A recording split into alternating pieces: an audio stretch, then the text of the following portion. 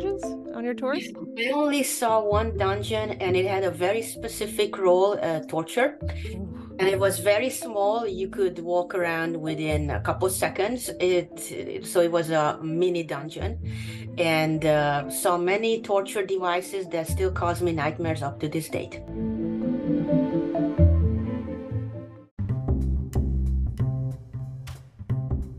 Welcome to Speculative Sandbox, your audio playground for creative storytellers.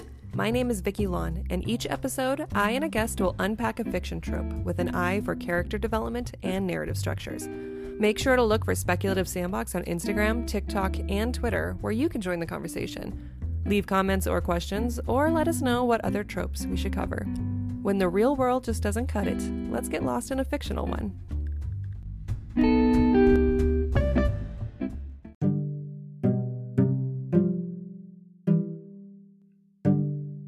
I had so much fun recording this episode with S.G. Blaise. Her firsthand knowledge of castles is mind-blowing. We go deep into the world building of these magnificent structures, covering real-world castles and their uses to their fictional representations. From defense and court life to waste management, or the lack thereof, S.G. takes us on a tour of anything you may want to know for your storybook setting. Stick around until the end, where we workshop a rather unconventional location for a castle. SG, thank you so much for joining me on Speculative Sandbox. I'm really excited to get to know you and talk about our topic today, which is castles. First, can you please introduce yourself and tell me and our listeners about some of your latest projects? Absolutely. Thank you for having me, Vicky. I am S.G. Blaise. I was born in a faraway land of castles, monarchies, and fallen dictatorships, also known as Hungary. I'm a sci-fi fantasy author of a multiple award-winning series called The Last Lumanian. And that's pretty much it. That's awesome. I love that. I love that this podcast reaches people from so many different parts of the world. And thank you for being on it. So I would like to start off with a rapid fire warm up just to get us ready to go. So these are half questions that are kind of just silly and then half that have to do with the theme. So let's start with the silly. Would you ever choose to live in a musical? Absolutely. As long Yeah, as I just have to dance and not sing. fair enough. Which is worse, giving a public speech in your underwear or giving your unedited first draft to a stranger to read? Second one. Yeah, I'd okay. rather be a public speaker in underwear than have someone read my first draft. You'd rather do the public speaking? Absolutely. I think a lot of people probably relate to that. Do you still subscribe to traditional cable TV or have you moved over to streaming? Dreaming for sure. Yes, I stopped subscribing when I was in college about Mm. 14 years ago. It was just more cost effective, and that was when like Netflix was around. And now all the network channels are moving over to streaming. Now it's starting to feel like cable again. Okay. Of all the castles you could think of in fiction, which is your favorite? Well, it's part of one of a very favorite and cherished series about a schoolboy. Is it Hogwarts? Yes, it is. Yes. I listed Hogwarts as one of my favorites too. Okay. This is a which would you prefer? Would you prefer a castle, living in a castle that is currently under siege, or living in a castle haunted by ghosts? Under siege. I'm afraid of ghosts. Wow.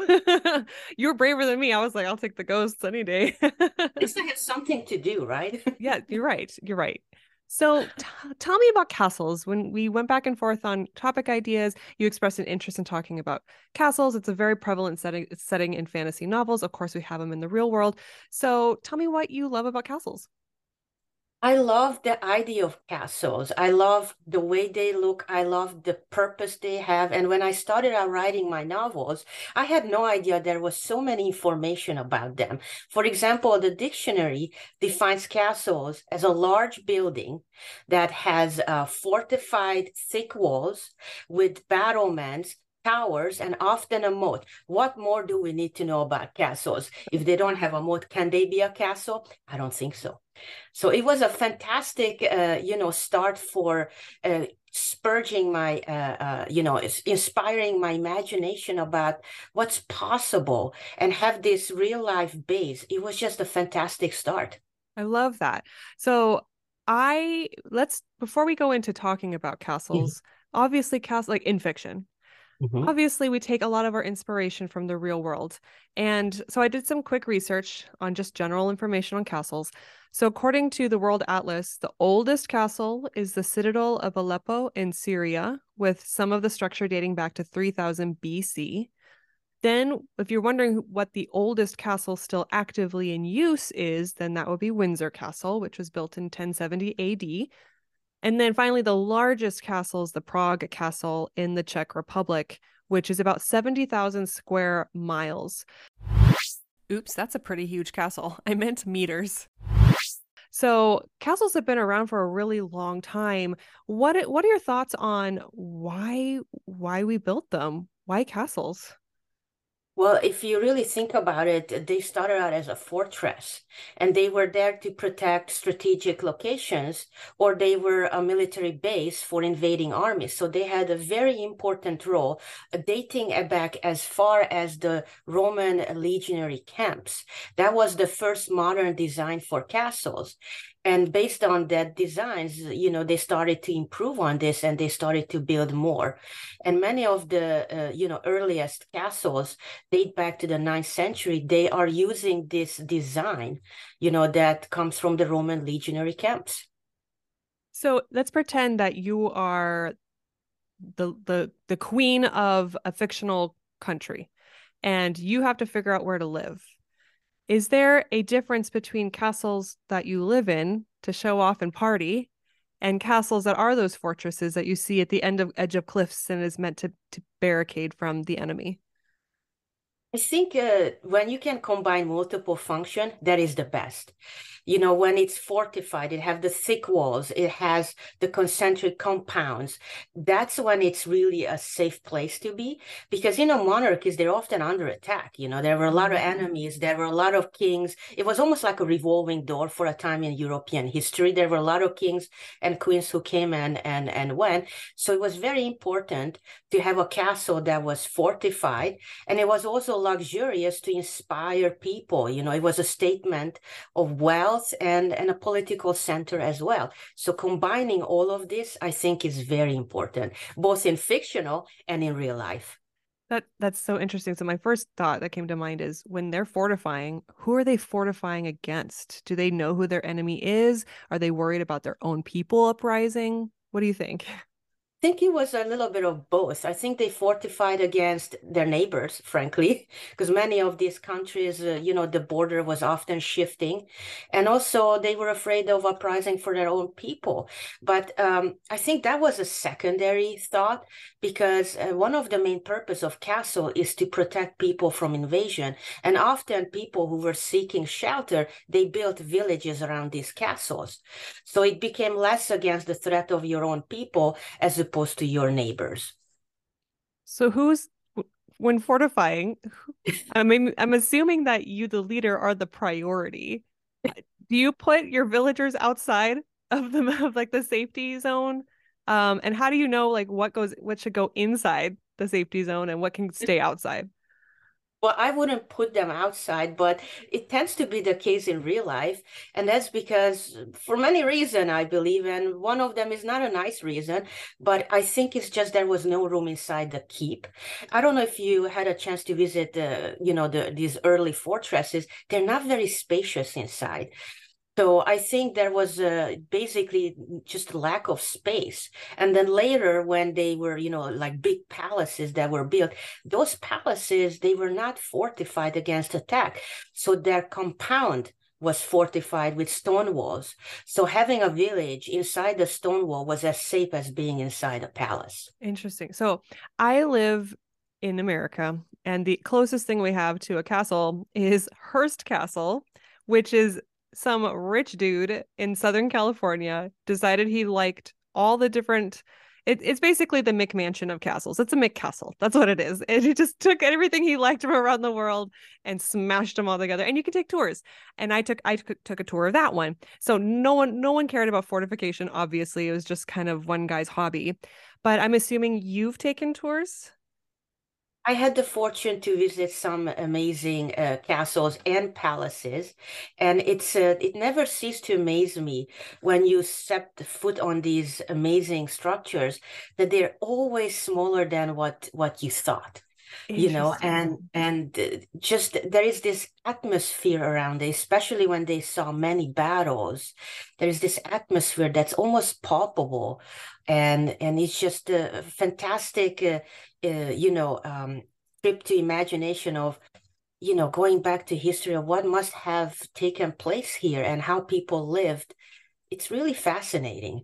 I love to hear that you went and visited these places because I think that'll inform some questions that I have later. Because when I want to build a castle in my head, and I have, like when I was a kid, I've written fantasy stories where there was a castle and everything, and there was a moat. There was definitely a moat around my castles. I like Uh, that. but I had no idea. Like once my characters went into a castle, I'm like, big room, and somehow halls get you to places like, this kind of idea set. So I'm excited to hear more about like what that experience was. But can you tell me what was your favorite place that the most remarkable one that just stood out and went, wow?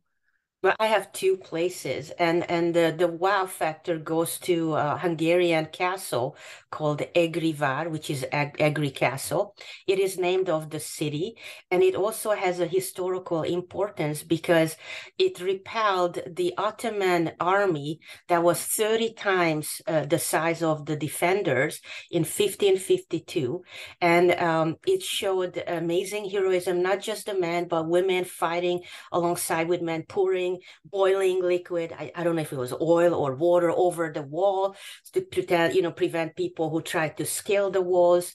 The tour, this is one of the castle I toured. They took us underneath the castle. It wasn't exactly a basement, but this really narrow corridor with short ceiling, very claustrophobic, which reminds the people weren't very short and well wide at the time. Okay. It was barely enough for one person to go through, and I believe it ran the perimeter of the whole castle. And from time to time, you would see these narrow alcoves that would just go to the side, and there was a drum, with a leather covering on in these alcoves. And the tour guide explained it to us that the reason for these barrels and drums, it was because they would place dried peas on top of the drum. And when the enemy was digging tunnels to attack the castle from underneath, the pea would dance on the drum, making a noise.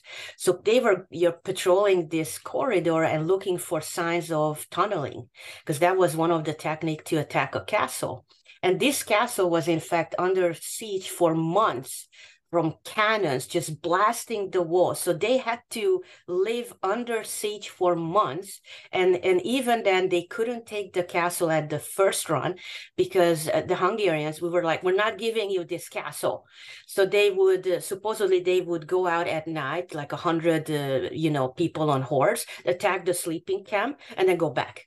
And at some point, there was a rumor about, around the Turk camps that the Hungarians were drinking bull's blood, which would give them, inhuman power, superpowers, because they couldn't fathom how this 1,500 people can stand up to a 20,000, deep army and stop the siege, because the original plan for the Ottoman Empire was to go all the way to France. Okay. And this castle, along a couple others, it stopped this huge momentum. Remember, there's not a lot of media. News took weeks to spread. So when this army stopped in a country for months, everyone knew the Ottoman Empire is coming. So they stopped this momentum. Unfortunately, the castle did fall in 1596, and that also was part of that oppression when the Ottoman Empire stayed in Hungary for 150 years. If you've blown my mind. Like that is amazing. So they were able to keep off an invading army that was way huger than them because they had all this like essentially infrastructural technology. to be able to know when they're coming up, to they pour oil over the walls. How come other castles weren't onto that yet? Is it because they didn't have exposure yet? They didn't have the skills, they didn't have the right talent on their staff? Something like that. Well, I believe when this army arrived, they were attacking the strategic fortresses. So they were more fortress than castle. And you can see it by the design. So the goal was to take this fast in a couple of days and then keep going to the next country and then the next country until reach basically France. But when these castles, these fortresses put up such a fight that it took weeks or months to take them, that momentum suddenly came to a jarring halt. And that's what protected most of Europe from this enemy that had one goal in mind, is to take over Europe, and we paid the price, Wow, frankly. that's amazing. Okay, so then now that you've talked about touring, can you aesthetically, just aesthetics alone, look at a fortress, look at a castle and go, I know what culture that is, what that's calling from, what location that is? Like, are there significant aesthetics factors that play into the creation of these castles? I believe you can definitely tell the difference, for example, based on the building material. The earliest medieval castles in Europe were constructed from earthwork and timber. And then, of course, over the next few centuries, the timber, it was replaced by stone. And by the 13th century, there were all kinds of big stone towers popping up all over. The other thing that can help you to distinct between castles is the shape. Freestanding, rectangular-sized stone keep castles were very popular in among Normans, and in England these were more square-shaped.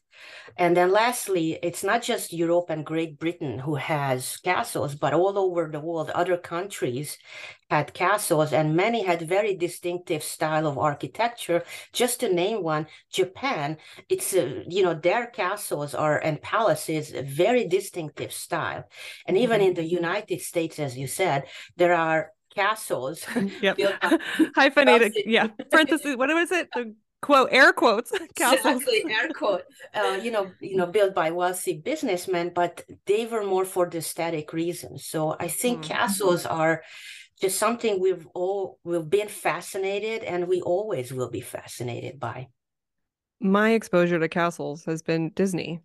So Sleeping Beauty's castle, the castle at Disneyland, Beauty and the Beast's castle. What was their main inspiration?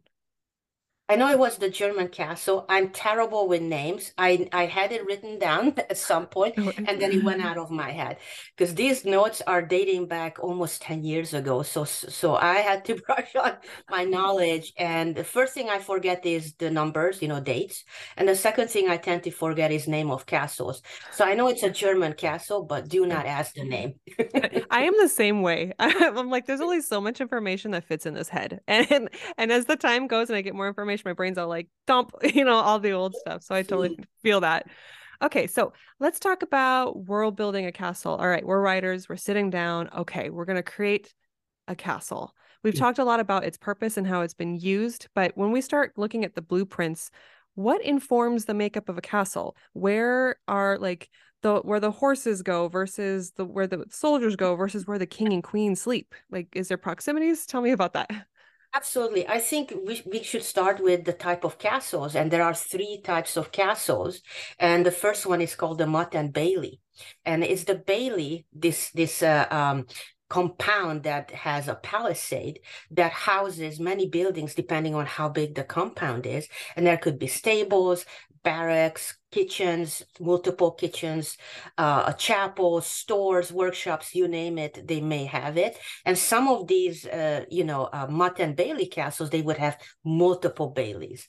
But basically, it starts with a very simple timber fortress, and that's next to this, compound that has the palisade.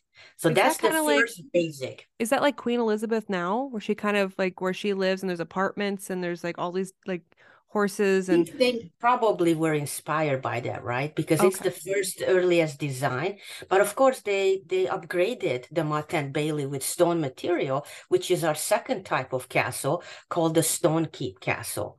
And now you see these existing, buildings, but they use stone material to replace the timber whenever possible. However, sometimes the stone was so heavy that they weren't able to upgrade the fort that stood on top of the hill, which is the motte. So they were actually upgrading the timber palisade into stone palisade. So that way they still fortify the whole compound. And then lastly, we have the concentric castle, which is, I think, the most defendable castle. And that's because it has towers connected by curtain walls around the concentric shaped compound. And usually there is more than one of these compounds built one into the other, creating multiple of these compounds with an inner wall, outer wall, often following the shape of the hill. And it is a fantastic, design. It's very defendable because the inner walls are usually higher than the outer walls. So like the crossbows, they have a clear sight of line to the attackers. And some, debate that the emergence of this type of castles was because the siege engines and siege technology developed to combat against the stone keep castles. And because stone keep castles used to have walls that were like 7 meters thick. That's 21 feet. So they had to develop stronger, more powerful siege engine to blast through that. Remember that every castle probably had walls that thick. So that's why many believe that concentric castles were created, because now you have to go through multiple stone walls, and that will slow down any army's progress. Do castles, aside from being able to show off and be a symbol of their country and have a pretty cool place to stay, does it still serve its purpose as far as defense goes in the modern day? In the modern day, I don't think they were preparing for air attack. Mm. So unless they were preparing against dragons, which I'm pretty sure they didn't. I prepare against dragons, but that's just how my brain works. But I think with the way technology developed, and we have all kinds of military aircrafts, they can probably take a castle in, I don't know, minutes, hours. Very Unless easily. those castles are have specific air artillery to defend against such attack. And I'm pretty sure the Buckingham Palace didn't install those type of artillery. Maybe they did, and they just keep it in some of the bastions or towers. You never know. But I think the modern technology made castles not as great a place to, you know, Mm. um, defend. Okay, so traditional castles then back in the day, how accessible were they to the public? Was it only VIPs allowed in, or were they situations where anyone could come in and watch the king and eat with his people? I believe those who were part of the court, they had a bit more freedom to come and go, but usually it was the Lord or the king who decided who has access, and there were all kinds of protocols and ethic rules that they had to follow. And then when it come to the villagers, they may had visiting. I don't know if you're gonna call it visiting hours, but Mhm. time when they could see either a lord or some representative of the lord to get some of their daily issues debated, or have someone to, like a judge, sit over. So definitely not free for all and open all times. And there were reasons for both safety and well, frankly, for the caste system, right? We Right. had the king, we had the lords, and then villagers, and pretty much that's it, right? Hmm. So would you say that the court system has always fascinated me? I was a huge bookworm when it came to like King Henry VIII and his wives and just learning like that's my first exposure to court life.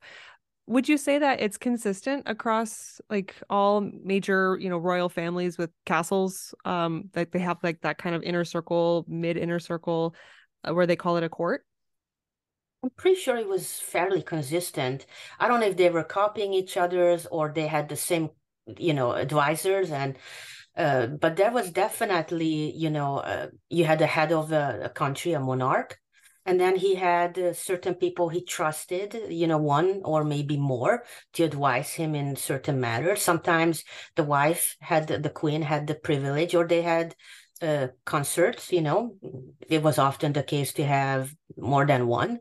But it was a fairly similar type of court that, of course, over each century it evolved and changed, with the Renaissance and so on and so forth. So they were fairly consistent, I believe. Okay. I am an assassin in a character, like in a book, and I need to break into the castle. What are some ways that I can get in? Well, first of all, I would call my trusty dragon and fly in, Mm, and then would try to attack from the top and make sure that I would quietly take out a guard. I don't like killing, so just put them to sleep, and okay. then go through the tower and find. Because once you're inside the castle, it's usually a lot easier to avoid guards and find the master suite of the king. That's how I would approach it from the top. Okay. And okay, here's another scenario. If I was a member of the staff and I was slipping secrets around, would there be like hidden passageways, or what would be the best way for me to be devious? Definitely use the hidden passageways. There are many of these passageways for many reasons. I don't know if it's the English castles or Scottish castles, but many of them, excuse me, had secret passageways to smuggle goods in and out. I don't know if it was a lot of pirates, going on, but many castles have passageways for smuggling reasons. So I would take advantage of these passageways, and I would never go back, because once you take an important diplomatic scroll, they know that who had access, and you can never go back. Okay, let's pretend this is a young adult fantasy romance. So I'm like a 16-year-old girl and I'm sneaking. Maybe I'm a princess. I'm sneaking through the castle and I'm gonna try to find my love.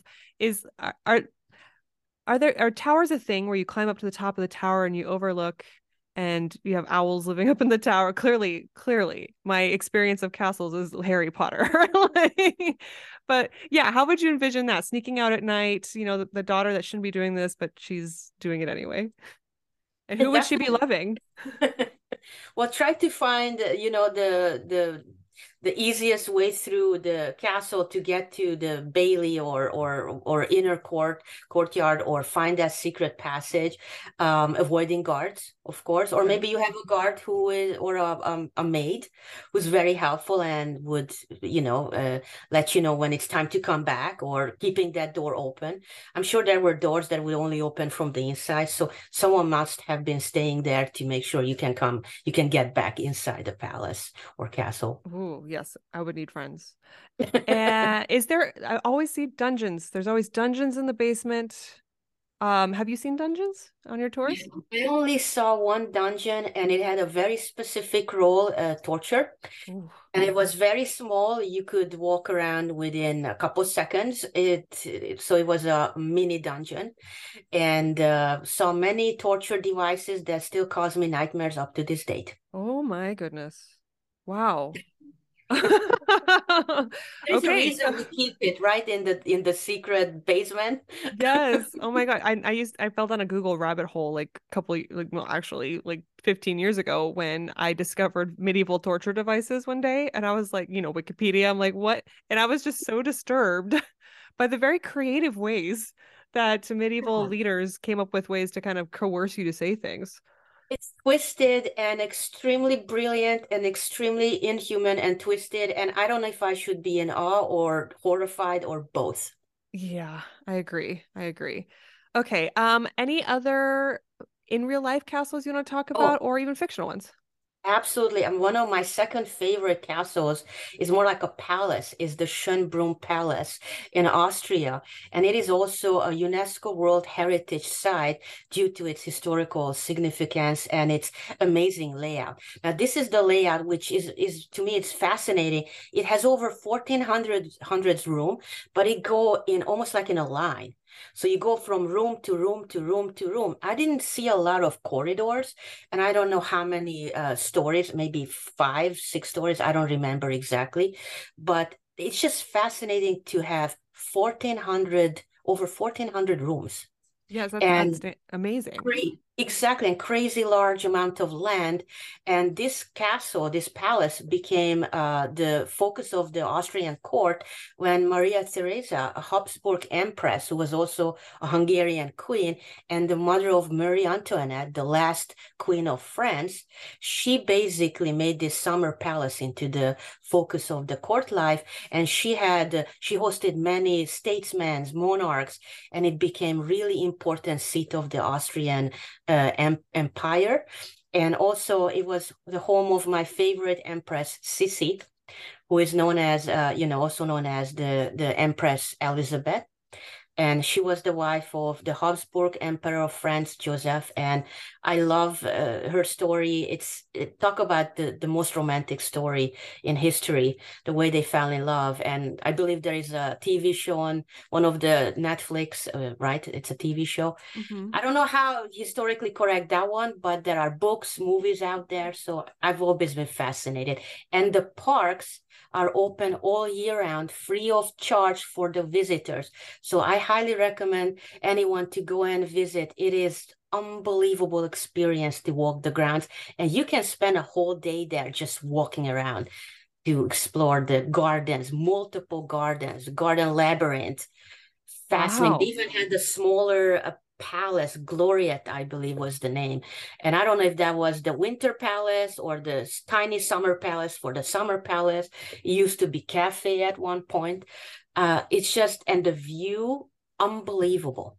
So they must have built that giant castle to need to use all the rooms at one time, which means I'm guessing their court is massive. They have a big court. Yeah, Wow. So, yeah.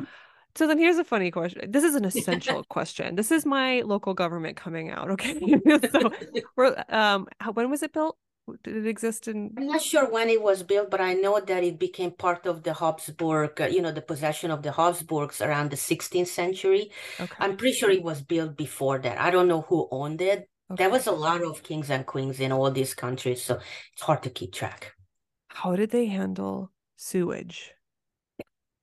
Well, they had to upgrade that a lot of times, and I know they had a kitchen in a separate area, and it was like a almost like a mansion itself, just to serve a palace at that size. And they had hundreds, if not thousands, of people, from servants to gardeners to guards to keep up. So the upkeep of this palace must have been very costly, which shows you how wealthy the Habsburg Empire was for a very long time.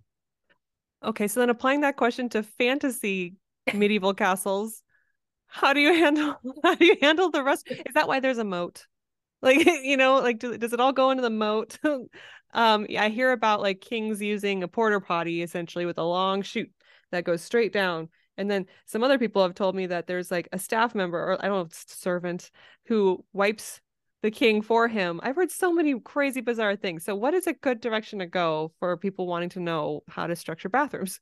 Well, you definitely want to have the sewage to go out of the building, right? It's a bit of a Captain Obvious moment here, and possibly into a river or ocean to carry it away. If that doesn't exist, then you have to build a sewer system, or your country have to have some kind of a sewer system. Otherwise, it would end up on the street, Mm. which often was the case in many European countries, that the sewage was just dumped on the street.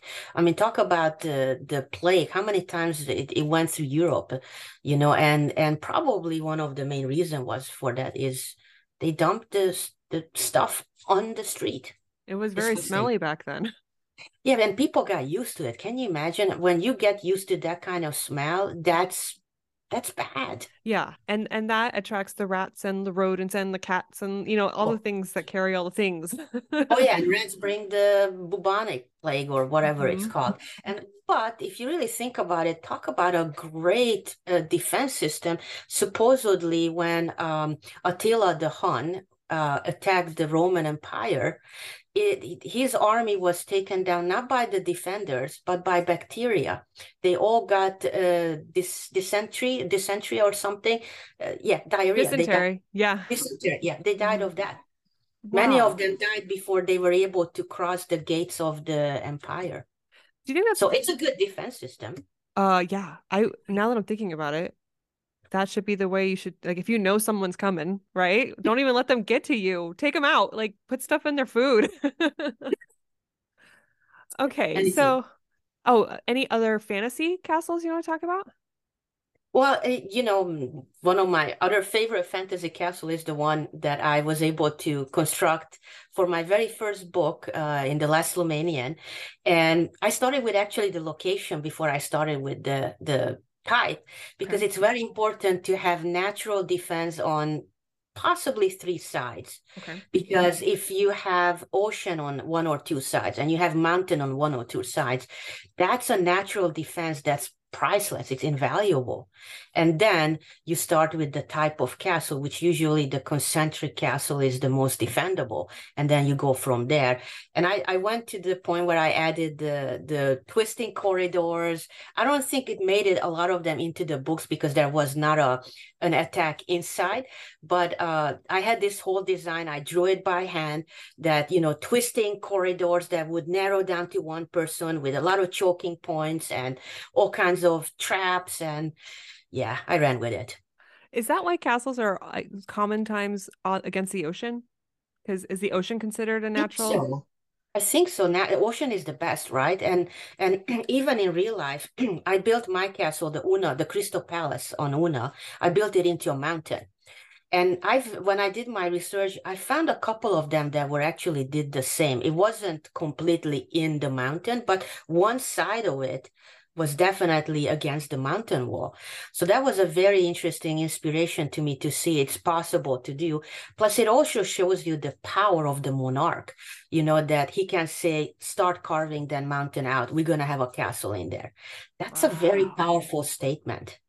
Wow, yeah. Well, that makes me think of like even like other cultures that had their people do massive tasks for vanity, essentially. Like the all the big pyramids in Mhm. Egypt. That takes a lot of time and labor to make those pyramids. So then you have your burial place, and it just kind of blows my mind, like the ability to create these massive structures um, for this, not religious, for this, well, yeah, authoritative Yeah, figure that can many times have religious affiliations.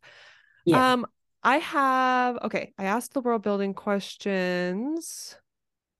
Oh, I did ask about what informs the makeup of, I did want to ask what informs the makeup of the castle based on the natural resources in the area. You talked about that as far as like what materials are used to build it, using natural defenses. Is there anything else that goes into, like, I'm looking at a map and I want to Mhm. plant my flag. Any other things I should consider? But they were aiming for the hill, top of a hill. And if they didn't have a hill, they would actually make one. And as they Wow. were excavating the earth, that ditch became the moat around those earliest Mott and Bailey, castles. And the moat is the earthwork or the hill itself. So I'm pretty sure they started with looking at, because being on top, on a higher ground is very beneficial for many reasons. You get to see, who's coming far earlier than the attackers think. And also, when you're on top of the hill, you have areas where you can do for agriculture, create fields because you're going to need food to support the people, right? So you can have orchards, you can have fields, grains. The village was relying on those areas. And then, of course, they would bring the harvest into the castle. And then one of the interesting things is that the Mott and Bailey castle was also the type of castles that were very popular during feudalism, which was a very interesting time in Europe where all the lords or kings, they were creating fiefdoms, right? Mhm. And then the peasants, the villagers who were working the field for exchange of giving portion of the harvest, they get to be there. They had a house. They didn't have to pay for the house. Of course, it didn't last for long, but basically you definitely want to have natural sources close by. so that you can rely on that. That's a really good point. A food source. You got to feed yourself. You got to defend yourself. You got to do something with your waste. Hmm. Trying to think if there's anything else. Um, recreation. There was like they did a lot of recreational stuff for the king and queen. Like from what when I know they do a lot of parties and stuff like that. Would that extend to the rest of the village that's outside the castle? How can people think about festivals and just events like that, holidays? I mean, there's many, states in America that have Renaissance fairs, and they have a base of historical facts. They used to do tournaments, right, between the knights, among the knights, and so they would do jousting, right?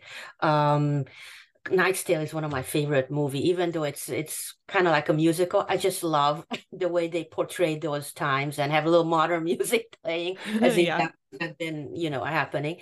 But they would do jousting, they would do, they would have entertainment coming, jugglers, clowns, the earliest theater, kind of thing.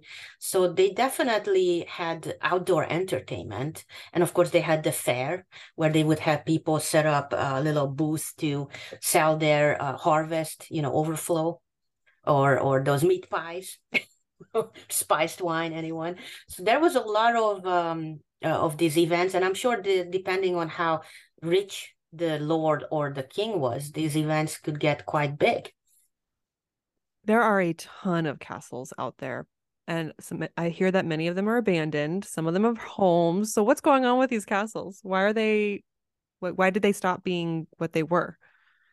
Well, industrial revolution happened, right? So that changed the way of life. We moved away from monarchies to democracy.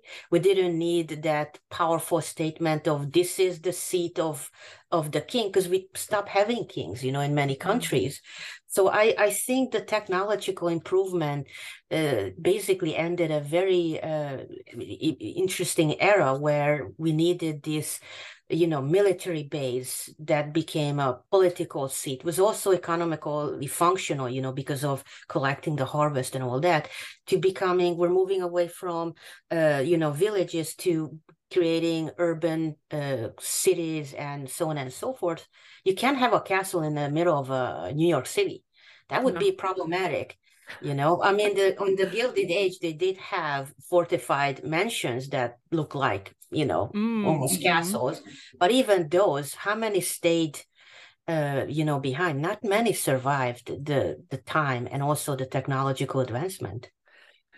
Do you think that's a combination of maybe resentment, but also maintenance costs? Because my thought was, could they have been repurposed for something that benefited the community rather than just one or two individuals?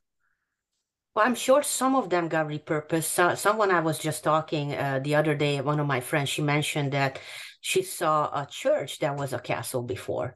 So Okay. often this happens, many castles get abandoned because the family dies out, right? Mm. And there's no one else to take care of it, and maybe it gets forgotten, or the government doesn't want it because remember they don't have the appropriate sewer, the electrical stuff. So to bring many of these ancient buildings into the 21st century could be quite costly. And when you try to preserve the historical value, you don't want to injure the building just so that we have electricity or working Mm. toilets.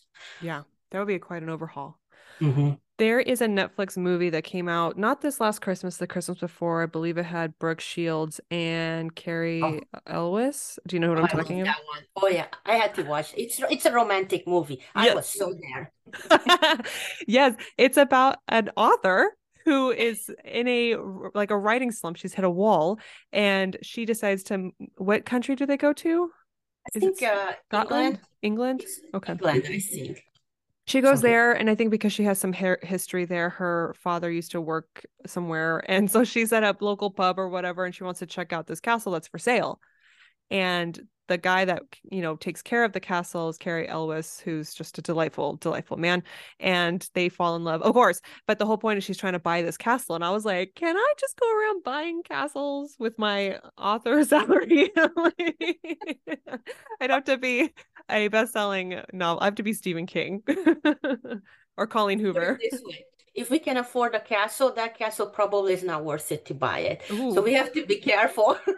that's a fixer-upper for sure. Yeah, I mean, unless that's what the goal there is to fix it up for yourself, right? But Mhm.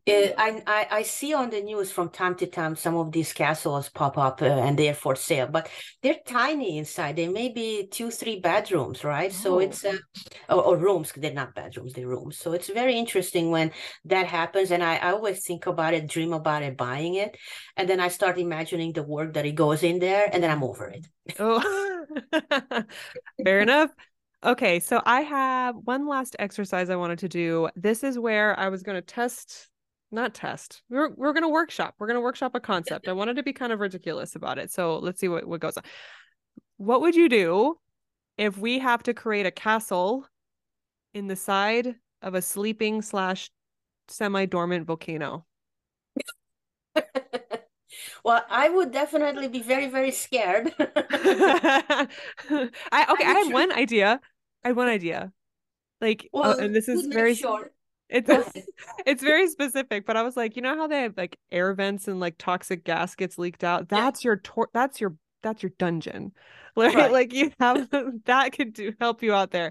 That's all that's as far as I got. What are your thoughts? Well, I would make sure to have some cliffs and rocks to direct the lava flow away from the castle. So that can become a natural defense right there. And then we're on the other side and we're like, we're protected from ash and lava. So good luck to you.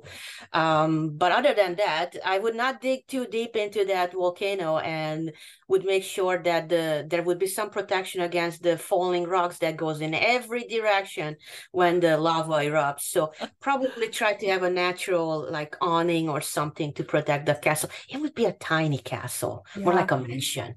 Well, I thought no one would want to attack my castle in the side of the volcano because I'm like, try it, do it. Like, like, come on. And, they'd be like, no, like, it's crazy. And I'm like, okay, what is the benefit of volcano? I'm like, what if there were dragons in the volcano and you wanted to tap that resource?